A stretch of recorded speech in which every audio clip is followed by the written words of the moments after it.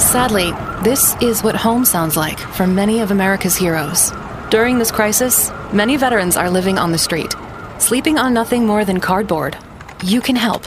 Donate at cardboardtoheadboard.org. Hey there, Fangirl Nation. You are listening to Fangirl Sports Network's Fangirl Playbook. I am your host, Tracy Sandler, joined as always by my co-host, Stephanie McCarroll.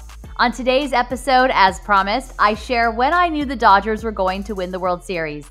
Then from Tua Love to the top matchups of the week, Steph and I preview Week 10 of the NFL and start to look at the playoff picture.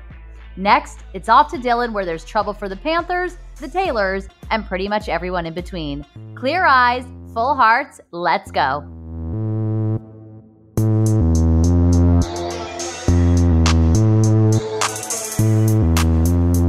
All right, Steph, we're back with Fangirl Playbook after being off for a week, and there's much to discuss. The World Series is behind us. Go Dodgers. One very happy fangirl, one less happy fangirl, but one very happy fangirl on this podcast. We are going into NFL Week 10, which is just unbelievable. It's unbelievable to me that it's gone this fast, and frankly, I'm kind of amazed we've made it this far, considering everything else going on in the world with COVID et al. And we've got Friday Night Lights. We are at Season 2, Episode 3, entitled, Are You Ready for Friday Night? So much to discuss, but first, I don't want to leave you guys hanging. The last time we talked, it was the Game 6 of the World Series. It was that day. It had been yet to be played. And I had told you all that if I almost said the 49ers, if the Dodgers win the World Series, I would tell you the moment that I knew they were going to win it. So I'm going to start with, there was a moment in the divisional series where I knew they were going to win the divisional series, and that was when Walker Buehler had the bases loaded with, I think, 0 outs in the second inning and got out of it.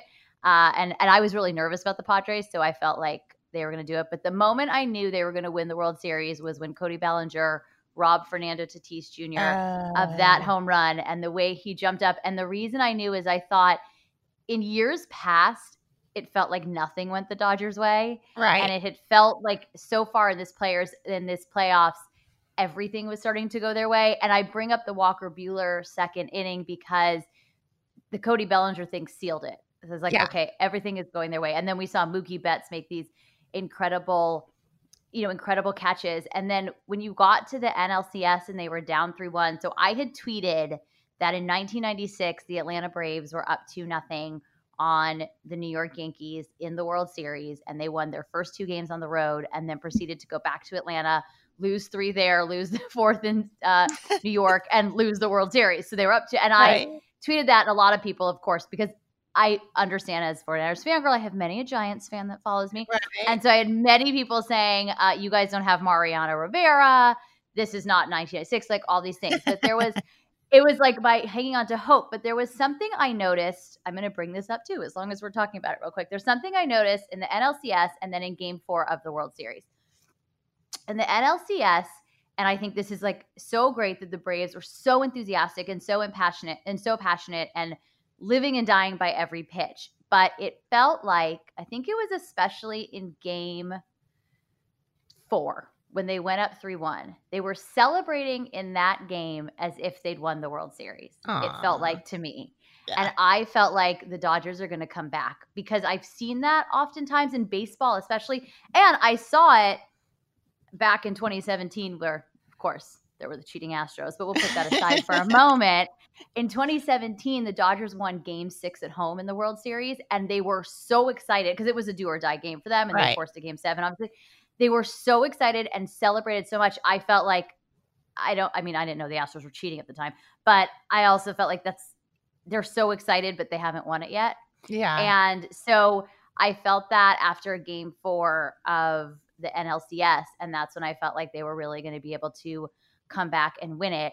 And then in Game 4 of the World Series, which was that crazy game, and there was obviously the Rays won that game on the errors, and the guy, I cannot remember his name right now, who was hitting 200, of course, got a hit. Like, there were a lot of things that went wrong in that game. But the way the Rays were celebrating that game, I was like, it's 2-2. Granted, had they gone down 3-1 with Kershaw pitching the next night, it was probably over for them. But they were celebrating, and the way they were like flying around the field, and I say that literally because the guy who had the hit had his arms out like he was flying. Yeah, they were it was a Rosarina, right? It was a Rosarina too, but there was the guy who got the hit, whose name escapes right now, who'd been batting 200. Okay. And that was the guy that got the hit. And he also had his arms. A Rosarina did too. And I get it, because Rosarina was like, he fell. It looked like he was going to be like the GOAT in a bad way. And then he got the winning run, the whole thing. Right. But I felt like they're celebrating like they won the World Series, and it's 2-2. And so I felt at that point too, I was like, I really did feel after that Cody Bellinger, they call it the robbery. I don't want to surprise anybody. I actually have a t-shirt of it. It says the robbery, and it's a picture of him catching the ball.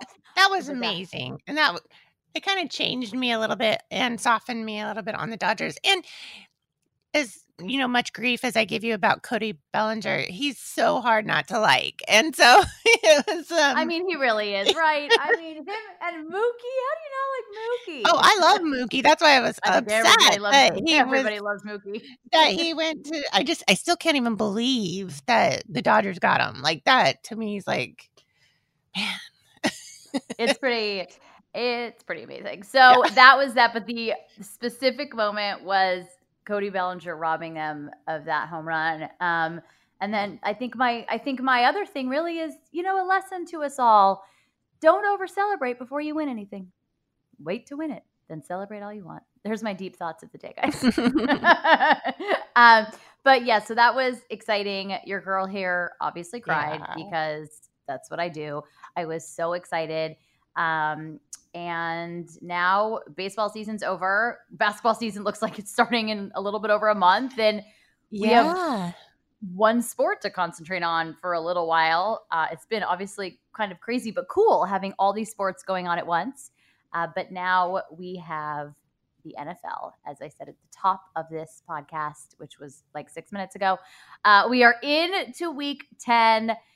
A lot going on. There's been a lot going on around COVID, and the league just seems to be powering on. The 49ers last week had 4 players going on the COVID reserve list, or reserve COVID list for Thursday Night Football. Deebo Samuel was out anyway with hamstring, but obviously I do think that really affected the game. I still don't know that the Niners would have won. They played so poorly, but I actually think of all the people, it was Trent Williams that had the biggest effect.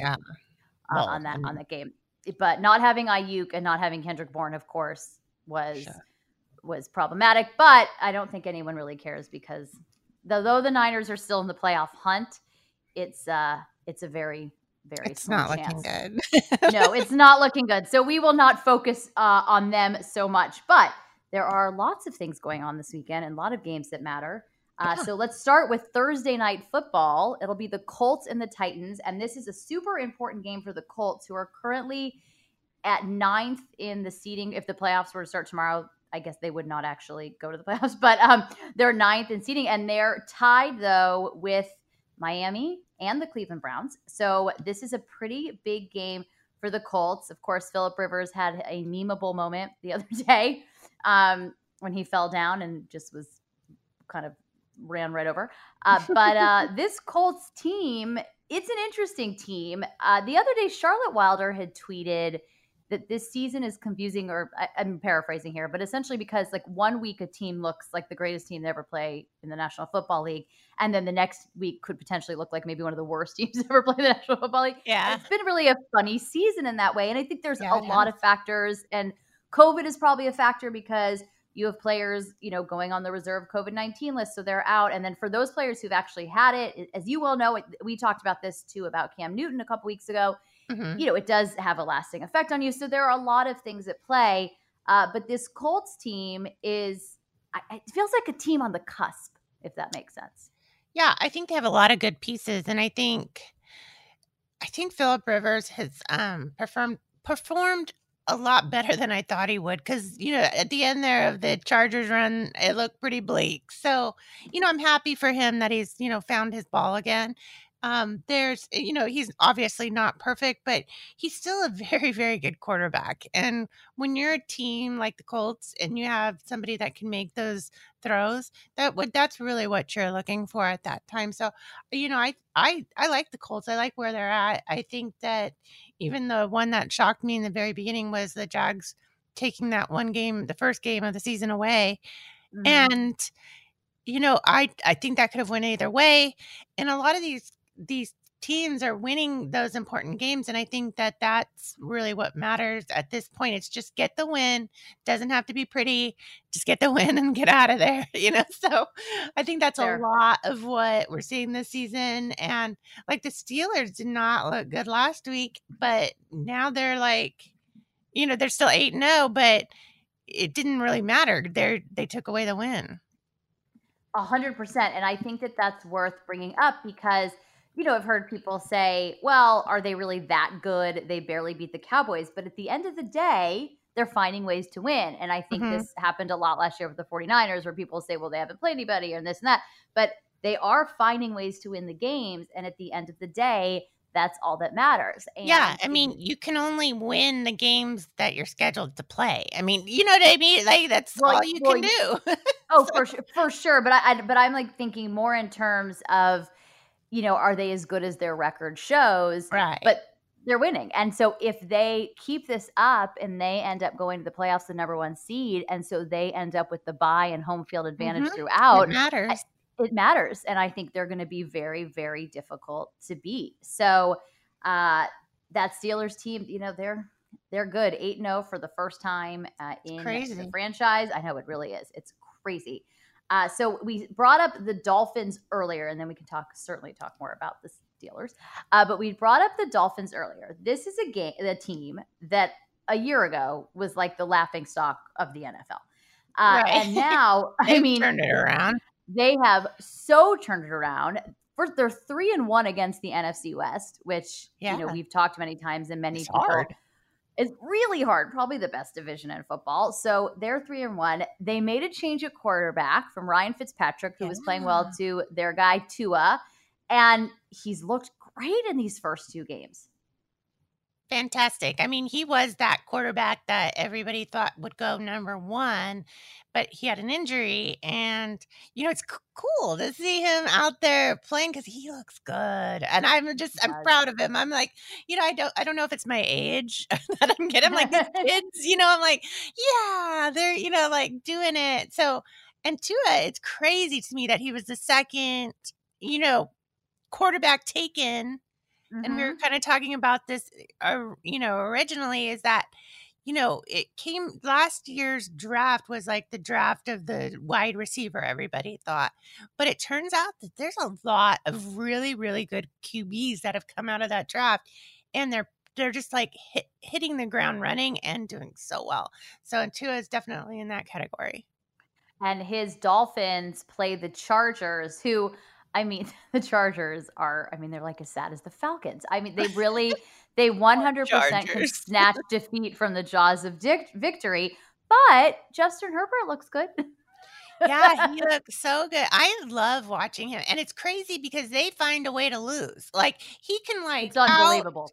He can outperform just about anybody I've ever seen at quarterback. Like, I'm really taken with him. And it's just such a bummer that they've lost so many close games, and they find that way to lose. And it's kind of the story of the Chargers, though. So it really is. I feel bad for them. I do. Like, and their fans. I don't know I know that here in San Diego, a lot of them quit on the Chargers because they left, but I still feel bad. I mean, because, I wanted them to do well. I really did. Well, a little surrogate city. They should be better. They also really should be better. And so it'll be interesting to see kind of what happens this offseason with the Chargers, because there's really no reason this team is 2-6 and can't close out games. And this has been a problem for the team for a couple of years now, this inability to close out games. So it'll be interesting to see if anything happens in the offseason, if any changes are made with the Chargers. But game for Miami this weekend in Miami. This is one, in theory, they should absolutely win. But again, as we always say, any given Sunday, just like we were just saying about the Steelers and the Cowboys, how The Steelers almost lost to the Garrett Gilbert-led Cowboys. So, I mean, the Cowboys are on, I think, their fourth quarterback. Of course, when Stack went down with that terrible injury, it's just been kind of like a quarterback roulette. And Andy Dalton is injured. So, the Ben DiNucci era was short-lived, and now we're in the Garrett Gilbert era. So we'll see what happens. We'll see what happens there. So speaking of young quarterbacks and, of course, the Steelers, a couple things. First of all, Ben Roethlisberger went on the reserve COVID-19 list today. Yes. So we will see what happens there and then how that affects Sunday's game. And then they will be playing the Bengals, who are not good, but have a great young quarterback under center for them in Joey Burrow.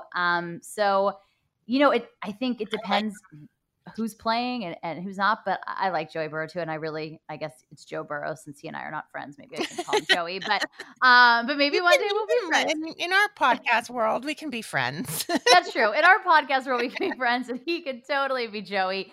But I'm actually excited to see him play against the Steelers team. I mean, his offensive line does leave a lot to be desired, but I am kind of excited to see him play in this little AFC North matchup this weekend.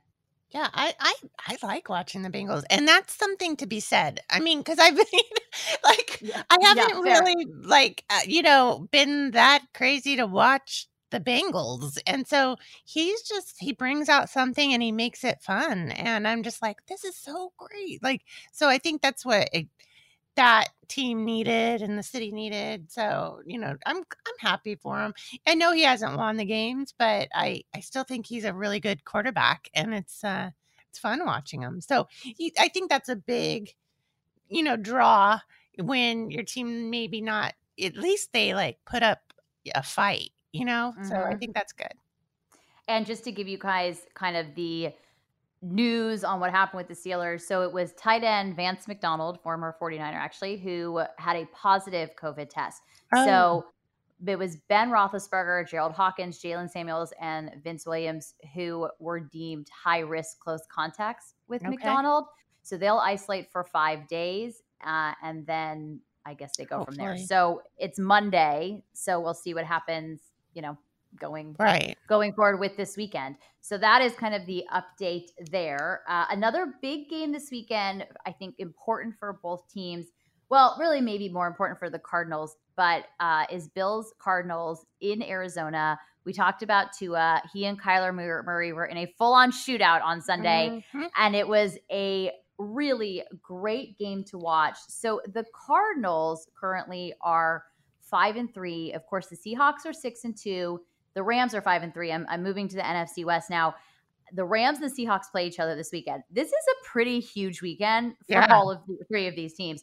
Should the Cardinals win and the Rams win, those three are at 6-3, and the poor 49ers are just at the very, very bottom. But we'll start by taking a look at this Bills-Cardinals game. I got to give the advantage to the Cardinals. I mean, I know the Bills have the better record, but there is something about this team and Kyler Murray. They'll be at home. I think it's a huge test for the Cardinals because it's a big game to really kind of establish themselves. If they were playing in Buffalo in November outside, I would feel very differently. But I think it's a huge test for the Cardinals. I think it's a kind of a statement game. Maybe I'm being too dramatic, but I think it could very well be a statement game for Kyler Murray. Obviously, it's not a division game, but this game matters. And I know that if any of them were asked, they'd say, we're not thinking about the Rams-Seahawks game. We can only control what we can control. But there's no way they can't be, because this just kind of changes so many things in the division.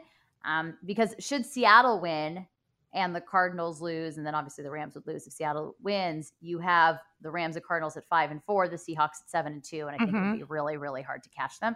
So it's a big weekend in the division stuff. Yeah, I mean, and to be honest, I'm going to go on the Bills here because, I'm a big matchup person, and I think they're really stingy on that run. So I think Kyler Murray's going to have a little bit tougher time against the Bills defense. And I think, but, I still think he's got that magic, that he can find and make it work. He reminds me so much of Russ Wilson, and I'm not a big fan of Russell Wilson, but I respect his game. You have to, if you love football, you have to respect him at some point, and I'm picking the Bills on that one. But at the same time, I mean, if the Cards find a way to win that, it'll be big. That's a big win for them. Mm-hmm. So you're going on matchups, and I'm fully going on storyline and heart, and I'm fine with it. That's fine.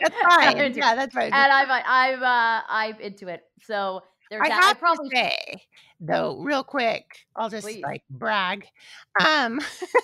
Please brag.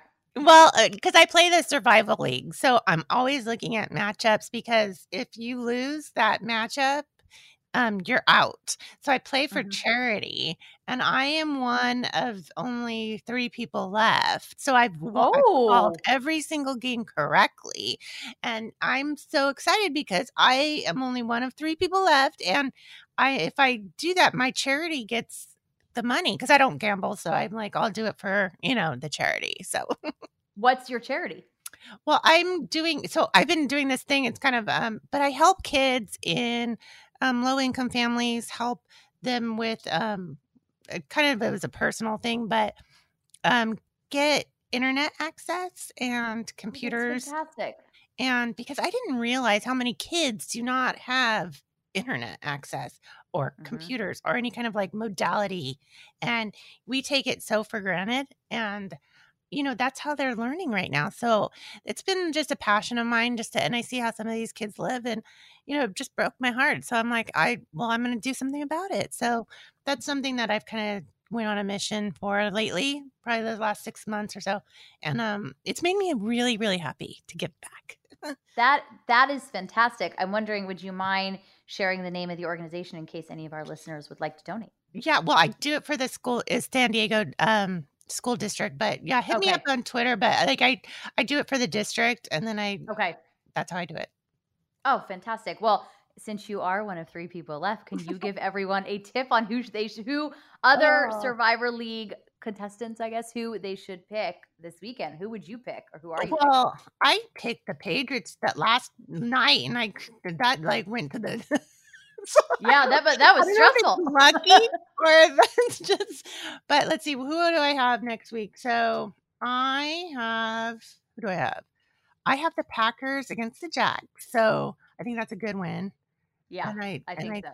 And I kind of saved my Packers, because once you pick that team, you can't use them again. So that was smart.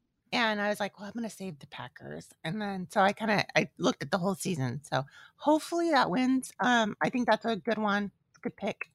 I think that's a very, very good pick. And I think the Steelers over the Bengals is a good pick. Yes, I think that also is a good pick. I think that's, even though we just had this conversation I know. seeing him, but I still think this safe pick in a Survivor League for sure would be the Steelers over the Bengals. So, all right, well, then we will have to talk next week and see where you stand. If I'm knocked out. Hopefully you will be. You're going Green Bay. Okay, I have a pretty solidly good feeling about your pick this week. Because those Jaguars won that one game that we mentioned earlier against the Colts, and it's not. But you never know. Like the Jaguars could come out and ball, but Minshew's out. On this one, I would say I'm going to go ahead and say This one, I know. Yeah. So we have a good weekend ahead. You mentioned the Patriots. Their Sunday Night Football against the Ravens in a game which a year or two ago may have seemed a lot better than it's going to be. But on any given Sunday. However, I do think Baltimore, I wouldn't put that in a Survivor League, but I think Baltimore will come out on top. And when you look at matchups, I'd put that in the Survivor. That's totally fair. I mean, look at when you talk about matchups, I'm in my head right now going through all the matchups, and it's not. Yeah, it's gonna be rough stuff. But it was nice that they were able to beat the Jets last night. So I mean, if you can't beat the Jets, or the Patriots. I mean, it's just it's rough stuff out there. But the Patriots did come out on top, which is good, because otherwise it's kind of embarrassing. No matter how far the Patriots have fallen, you don't want to lose to the Jets category. So there's that. All right. So that is NFL Week 10 coming up next week, going into Week 11. I mean, I honestly just don't understand how we're already there. And then, COVID cases are picking up throughout the league. They're also picking up throughout the country, so it's not super surprising. But just is going to be kind of interesting to see in these final weeks. It's very much worth keeping an eye on. What does the NFL do? What happens if you're in a Week 14 matchup that really matters? And you've got 4 players on each team out. I think they seem to have proven that at this point they're just going to keep it going, keep playing. But I think it's worth keeping an eye on. There was a lot of discussion the other day about that 49ers-Packers game, but they played it, and I was surprised. It was what it was, but I was surprised but it too. Wasn't that great. But it wasn't. No, it wasn't that great. It was, and it did matter. I mean, you had players out that mattered. So we'll see. It'd be interesting. Just kind of curious to see how this all plays out over the coming NFL weeks. Train keeps going. It doesn't stop for anyone, it seems. That does seem to be the case. It just keeps going. Earlier in the season, there were the postponements, but now they seem to just be moving forward. So we'll keep an eye on that. And who knows, next week may bring a whole other host of issues on this matter. So we will keep talking about that. But now we turn our attention to Dillon, Texas. And are you ready for Friday night? It's a great episode. Season 2, episode 3. A lot happens. It's so funny. When I was watching this one again last night, I was like, God, I forgot how much happened in this episode. But big things happen in this episode. So we start the episode with Tyra sneaking out of Landry's room after so uncomfortable and awkward. So uncomfortable and awkward, like so uncomfortable and awkward. And Landry's dad sees her, and he's kind of starting to pick up on, like, what's going on here. Something about this feels off. So that is how the episode starts. Of course, Landry is like on cloud 9, and Tyra says to him, "This can never happen again." So that's where we start the episode. Then in this episode, Tim Riggins, of course, wakes up hungover. Big shock to everybody I know. And he looks outside, though, poor Tim, and sees Billy with Tim's ex-girlfriend, Jackie, the older woman with the child from last season. And remember, guys, when I said that storyline was going to move into this season and have some pretty big repercussions, and it will as time goes on. I don't know how I feel about that yet. I'm just... It's a tough storyline because there are a number of things that happen as a result of it. That are difficult. And I don't know how far you've gotten at this point, and we don't want to give it away for our listeners, but it definitely has some pretty major repercussions. So Tim is at practice hungover. Coach McGregor, who they do a very good job of turning into this like villain. And it's the thing about him is that I don't even know how much of a villain he is. He's just so different than Coach Taylor. Right. And he's not the nurturing father figure type of guy. He is their high school football coach who wants to win. Like, that's his job. His feeling is not, I also need to take an interest in these kids' lives and see how I can help them. It's just a very different style. So again, he has Tim working overtime. Everybody else is sitting there, and Tim is running with something very heavy on his head and passes out. And he ends up having to be taken to the hospital. Well, that's dangerous. I mean, if you drink. It's so dangerous. So dangerous. I don't know. Like, to me, I'm like, dude. And if the coach knows that he's been drinking, like, I don't know. I know. I think you kick him out of practice. I don't know. Me too. This that's is like dangerous. It is. It's very dangerous. So you kick him out of practice and figure out what's going on with him and like maybe get him into some kind of program. But that's not the way McGregor goes on this. So Tim is at the hospital, and I think there's an exchange at the hospital that between him and the doctor that I think sums up this town and what's going on this show in Texas high school football. So I'm just going to say, on the show. Right. But the doctor says to him, "What are you doing to yourself, Tim? You're hungover, you're dehydrated, all this stuff. Like, what are you doing to yourself?" And then says to him, "Are you ready for Friday night?" and so I just thought, like, if this doesn't sum up this town, Dillon, Texas, it really is. It's absolutely perfect. And then Lila comes to see him because she's concerned about him and she wants him to come to her church, which he will do later in the episode. But Tim right now cannot leave the hospital because he has to be signed out by an adult and they can't reach Billy. And this is another part of this episode that I find really interesting that shows it almost feels like that reminder of like, hey guys, remember something? These guys are kids. So you have Tim Riggins, who looks like an adult, who in a lot of ways does not act like an adult, but he looks like an adult. He's drinking, he's partying, he's like whatever. And he acts kind of like the tough guy. But at the end of the day, they're kids and he's stuck at the hospital. He cannot leave because he has to be signed up by an adult. So I think that's kind of an interesting part of the episode too. And I wondered when I was watching, was that on purpose to remind everybody like these guys are kids? Granted, Buddy Garrity comes to sign him out. And so that's probably part of it too. But I always think they do a good job on the show with those reminders. Like they seem like adults, but you know, they are children. So Buddy comes to pick him up and is driving him home. And he's saying, you know, this is one of like my favorite lines in the show. So great. He's driving him home. And he says, you know, what Coach McGregor is doing with you guys is dangerous. It's over 100 degrees. Now, granted, Buddy's ticked because he's been kicked out of practice and they moved the pep rally from the dealership. So he definitely has an ulterior motive here, but he does not like Coach McGregor. And he can also kind of see what's going on, you know, with this team. So he says to him, you know, it's dangerous. And he has you guys running in this like 100-degree heat. And that's why you passed out.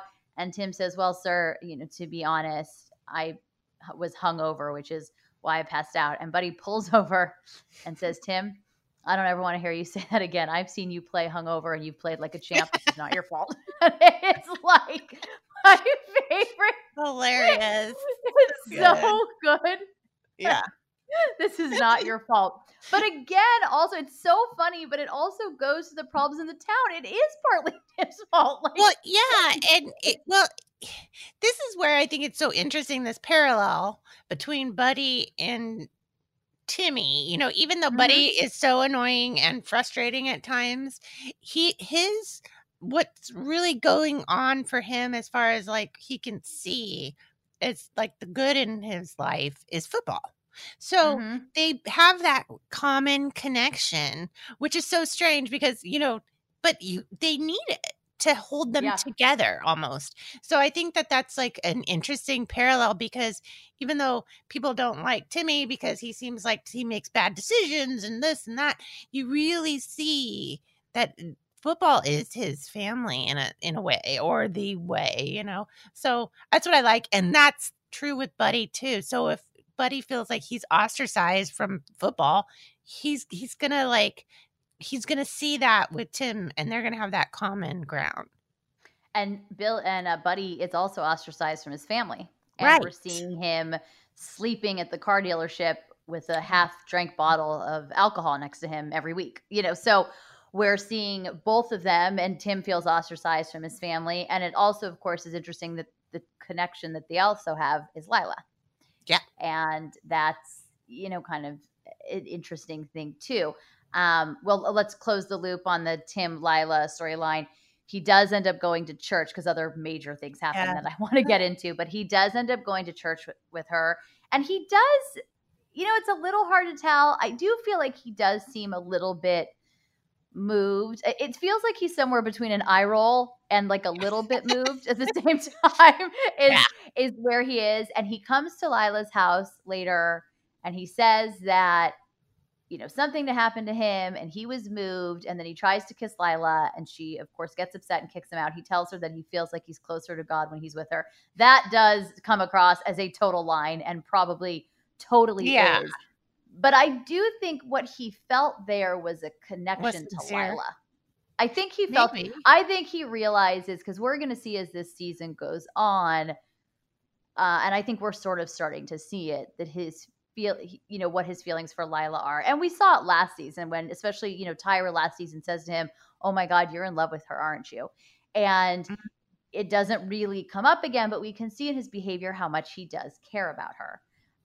Remember when he went to the cheerleading competition and she looks up and smiles and he thinks it's at her, but it's at Jason, and you can see he's hurt. So he really does care about her. So I don't know that he felt a connection to the church, but I do think he felt more of a connection to Lila. And that is kind of, I don't know that he was super sincere on any of the church stuff, but he cares for her, and I think that's what we're gonna see. Yeah, and I think he can see like why, even if he doesn't necessarily believe it or whatever, has the same feelings, that he can see why it appeals to her.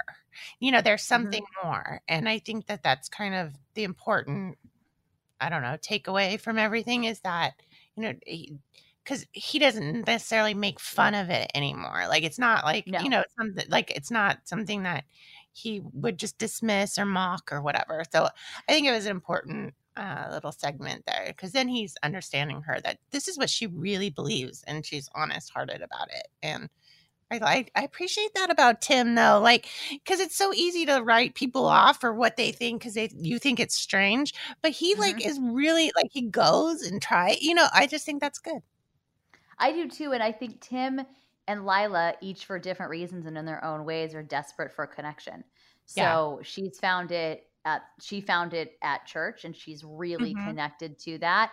And so he was willing to give it a try. And I think I think the line, "I feel closer to God when I'm with you," is like a line, but I think maybe this is me giving him too much credit, I think maybe what he's saying is like, I feel connected to something when I'm with you.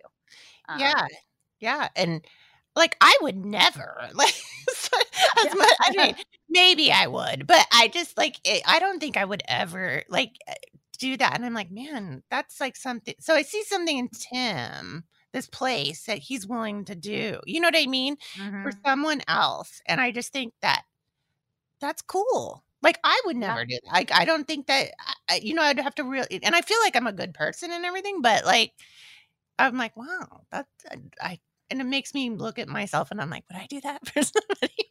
Right. Well, I think it probably would depend on the situation where you are, and I think last season Tim probably would not. So I think there's that too. So we have a lot going on in the Taylor family. I want to talk about Matt first, because the Taylor family is what is going on there is like pretty big. So I want to give that its full due. But I want to talk about Matt for a minute, and actually then close the loop a little bit on Tyra and Landry. Maybe not close the loop, but on this episode. And then we'll get into the Taylors, just for those of you who've watched it and are like, why isn't she brought up what happened with the Taylors yet? It's huge. But that's why. So Carlotta has moved into their house to help. She's a caregiver to help with grandma, and things are definitely changing. And Carlotta is been incredibly helpful to Matt's grandmother and to the house. And so Matt comes home and says that he notices that she's doing everyone's laundry but his. And she's like, yeah. And they get into like a good conversation. She says, did you say that because my skin is brown? And he says, no, I say that because you're doing grandma's laundry and your laundry. Like, can't you do mine at the same time? Throw mine in. And she talks about like her parents in Guatemala and how accomplished they are. And I think it's an important conversation, because you're also like, they're in Texas. Like, there's a lot of things that are obviously really important about that conversation. Then I believe the season was 2007, and very much today. But you do start to see a connection between Matt and Carlotta. And there's like kind of a little, I guess you could call it a flirtation. There's some joking around there. And at the end of the episode, Matt comes in after the game, and we'll talk about that in a minute. But he has gotten into a fight with Smash. Yes. But he comes in after the game, and he's in a lot of pain, and she essentially like gives him a massage. And so you can see a connection forming there. Regarding that fight with Smash has been, earlier in the episode, he's talking to the media and basically talking about how under Coach McGregor, he's like more committed to the run game, and it's going to be all about Smash, and, in very typical Smash Williams ways. And players take issue with it, umbrage, if you will. And one of them says to Matt, like, you are the quarterback, you need to talk to him. So he talks to Smash, and it does not go well. I don't want to shock anybody, but they have a very big differing in opinions on Smash's attitude and the things that he's saying and the way he's acting. It bleeds into work, because let's not forget they work together at the Alamo Freeze. It bleeds into work, where Smash is not really pulling his weight at work. He's very busy flirting and doing all kinds of fun Smash things, and Matt's, pretty much doing anything. I'm sorry, Matt's pretty much doing everything. So it culminates at the end of the game, which is a bad game, and they end up getting in a fist fight, and it's not good. And I'm going to come back to that in a minute when we get in a little bit more of the Taylors. So quickly on the Tyra and Landry thing, Tyra is working at Applebee's. Landry's dad comes in, sits down, orders, and then asks, what's going on with you and my son? He says to her, are you and my son dating? And she said, I don't actually know. I don't know, which I would appreciate. I kind of appreciated that. Fair. She was like, I don't really know. And he says, I don't get it. You could date pretty much anyone. What do you want with Landry? And she starts to speak about Landry and the kind of person he is and what he's meant to her. And I think it's kind of a realization for her because she ends up sneaking back into Landry's room later. And I think she's actually realizing that she may have actual feelings for our good friend Landry. So, yeah, I mean, they have the connection. That's, yes. I mean, that's kind of like one of those things that when you go through something together like that, like especially, a trying time, I think that it'll bring anybody closer. And that's and he's always been there for her to the point that he killed he's a nice that guy. He's a really he's a nice person. guy, and they have to go watch shopping because Landry's dad says, where's your watch? Your grandfather's going to want to see you wearing it next month. It's been our family 60 years. And Landry said, oh yeah, I just had it cleaned. So now he's going to look for a new watch. So more to come on that storyline for sure. Much more to come. Okay, so the Taylors.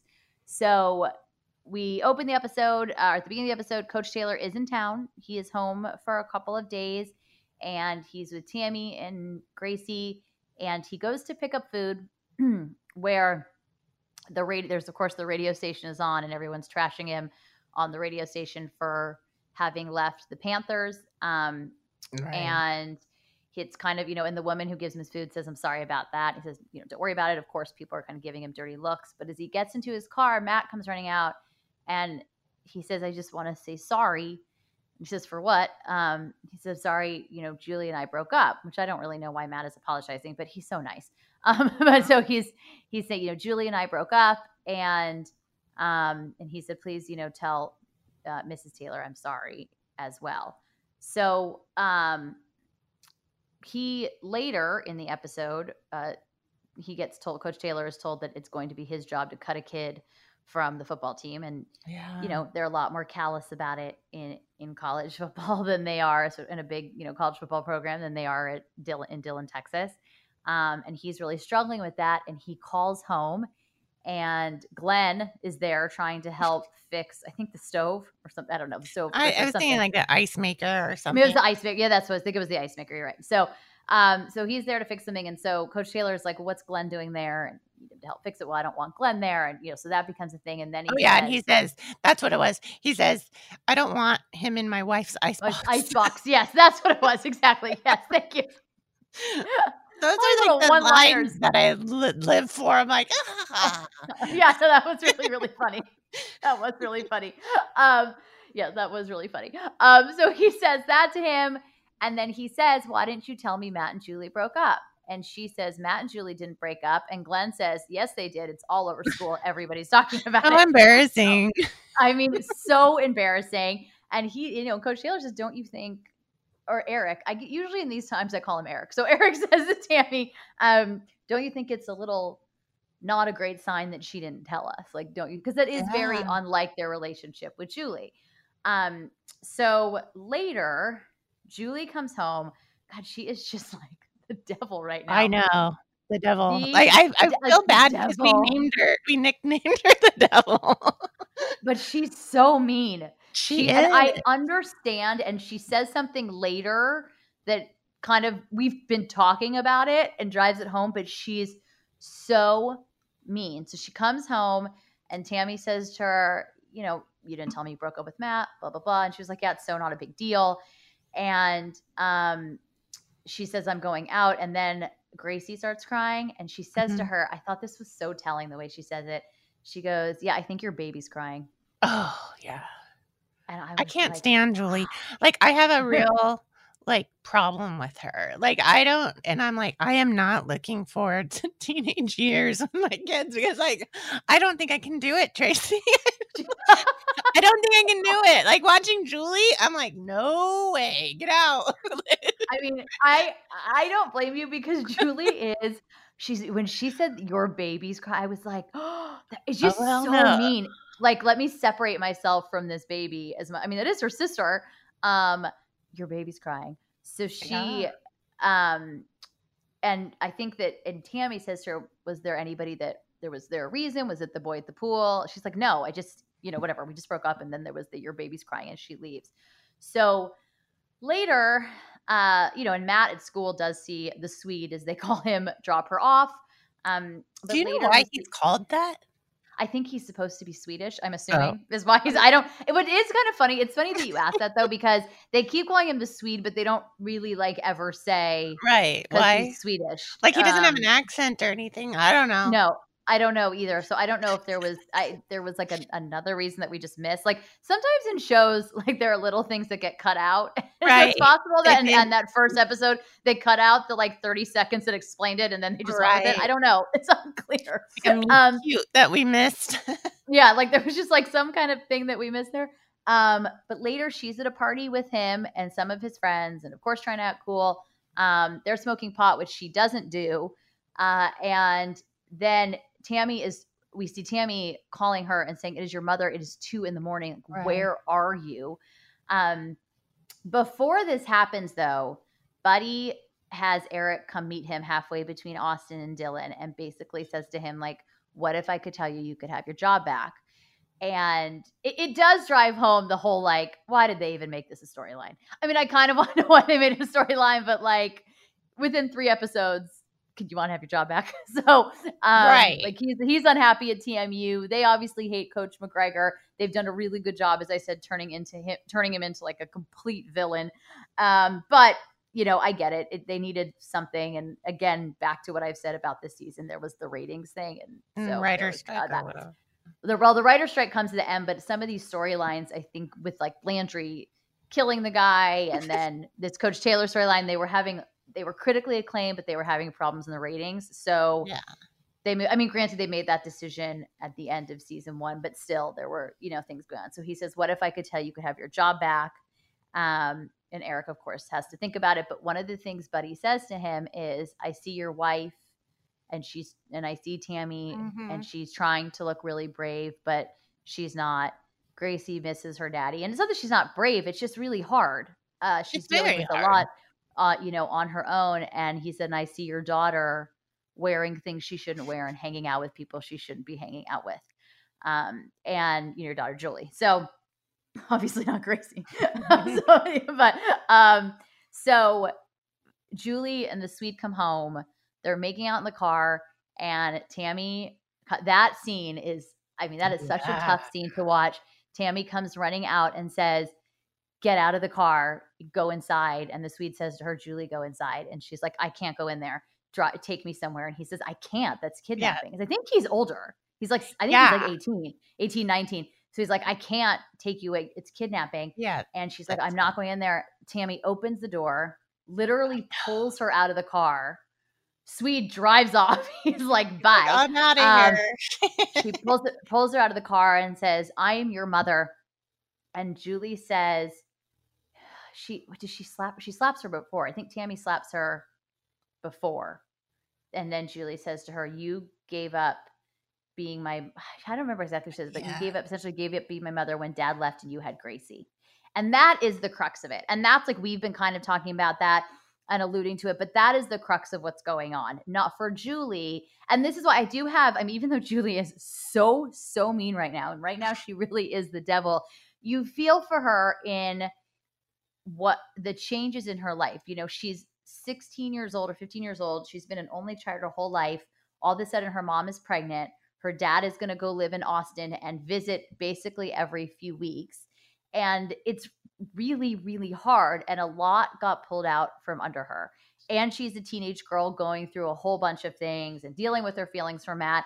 And, she needs her parents. And it would be different. I think if he wasn't gone, I think if Coach Taylor wasn't gone, things would have been different from the get-go, because then there are at least two people there. Because right now Tammy is on her own taking care of a newborn baby. Yeah, I don't even and know how. and how does she do that, and trying to parent this teenage daughter.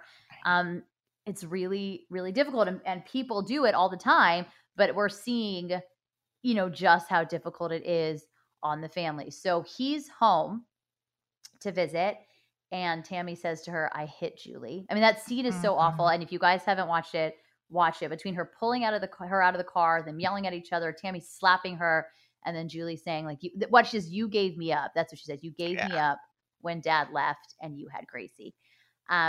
And it's going to takes a while. They're like repairing that takes a while. And they're on the couch, and she says, "I hit Julie." And before that, he's gone to the game.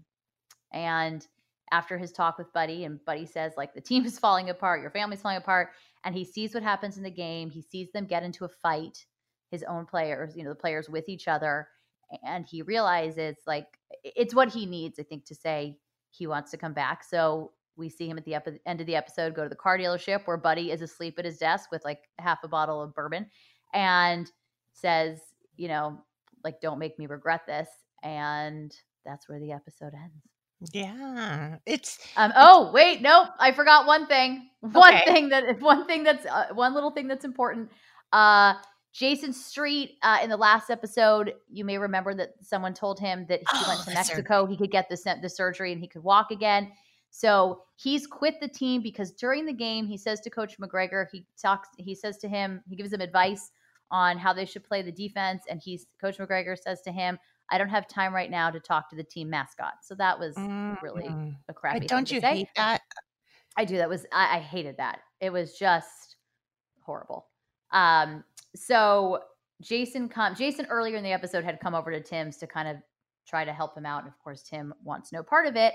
And he's upset about Billy and Jackie, and he has confronted Billy at this point. And so Jason comes to say, "I quit the team and I'm going to Mexico, and you're just the worst friend ever. And the first thing I'm going to do when I can walk again is walk over here and kick your ass." So that is what he says. And Tim's takeaway from all of that is, did you say Mexico? and they are off to Mexico together. So that's the other place this episode ends. Okay, what were you going to say, Steph? Sorry. I forgot. But I was just saying, like, with everything going on, I think that Taylor's like come across like this goody two shoes, amazing. Everything is perfect family in season 1, and then everything just falls apart, and it's like at a drop of a hat. And I don't know, it's relatable because that's life. Something can happen like that, and it was just I don't know, you're obviously pulling for them, but they've got a lot going on, and it's stressful. And you see that, I think with Tammy actually hitting, obviously, I think, I'm not really a violent person, and nobody wants to see that, but it's like she loses her grip, on things.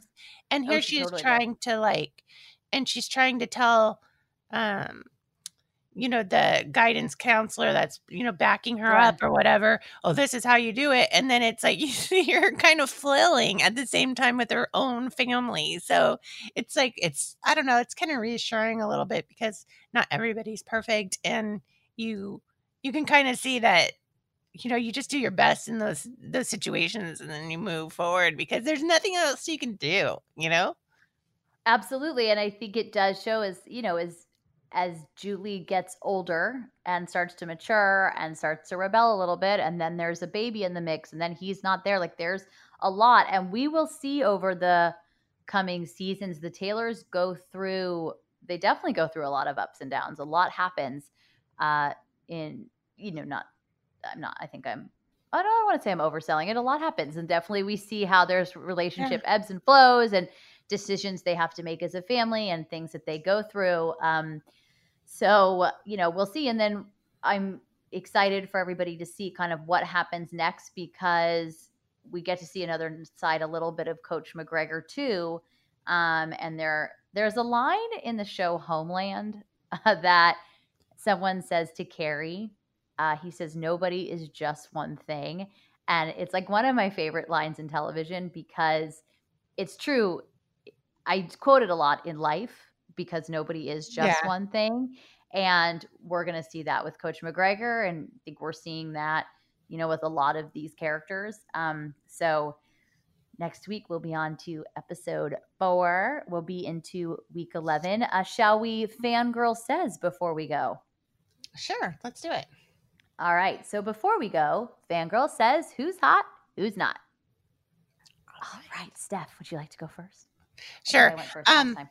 My who's hots, I'm going to a little veer off a little bit, but is Klay Thompson. He had an injury to his knee, and incidentally, I injured my knee. I remember that. Like a week after Klay Thompson, and he's back and he's looking so good. So he's my who's hot, and I'm excited to see him again because we haven't seen him for over a year, So I'm excited for him. And my who's not hot, I'm going to go with the Friday Night Lights again.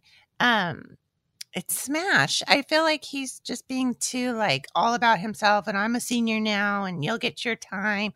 But for some kids, they don't ever get a time. So it was just be cognizant of the now, and it was bugging me. So he's my who's not hot. That's totally fair. That's totally fair. My who's hot is going to be Tua. And I just think he's been so fun to watch. And, I think the other reason he's my who's hot, of course, other than the fact that he's been playing well, is when they made the change at quarterback, it could have been they're making this change at quarterback because they want to give Tua the reps and they want him to start getting ready for next season in the future. And he stepped right in and played really, really well. And coming off that injury, and I can still see him in my head being taken off the field, and that how sad that was. So for him to really have come back and stepped in and played the way he's been playing, I think is super. Speaks to the whole team too. I mean, it does. It absolutely does. And I could even extend my who's not to the Dolphins because what a turnaround. And I'm going to actually extend it one more time to their head coach, Brian Flores, because I think he is a really, really solid head coach. And when you see what he's done, I think that's pretty awesome. So that's my who's hot. On the other side of the spectrum, I have the New York Jets, who are the most not hot of anything ever. They're terrible. Their coach is terrible. And I think their team, I think he still has a job because they want that number 1 pick. That's total conjecture, and maybe that's not fair. But I would say it's a possibility. The question is, will Trevor Lawrence go to the Jets? Will he stay in school another year? Will someone trade with the Jets because they really need a quarterback? Who knows? Time will tell. But I would generally say the Jets are not hot. I mean, we saw a player a couple weeks ago traded and post a picture of himself in his Jets uniform hailing a taxi in New York City. And he was so excited to get out of Dodge. So if that doesn't sum it right up. So that is my who's not hot. All right. That's what yes, that's thank you very much. I think it was a good podcast too, Steph. So good job to you and to me for a good podcast. No, I'm just kidding. We hope that you guys you know what? If you guys don't like it, at least we did. No, I'm just kidding. It was a good one. It was a lot of fun. We talked about a lot of stuff, covered a lot of ground. And if you guys enjoyed what you heard today, and I am sure that you did, I certainly hope that you did, please make sure to leave us a 5-star review and follow us on Instagram at Fangirl Sports Network. And with that, Steph, we'll talk to you next week. All right. Bye. Bye.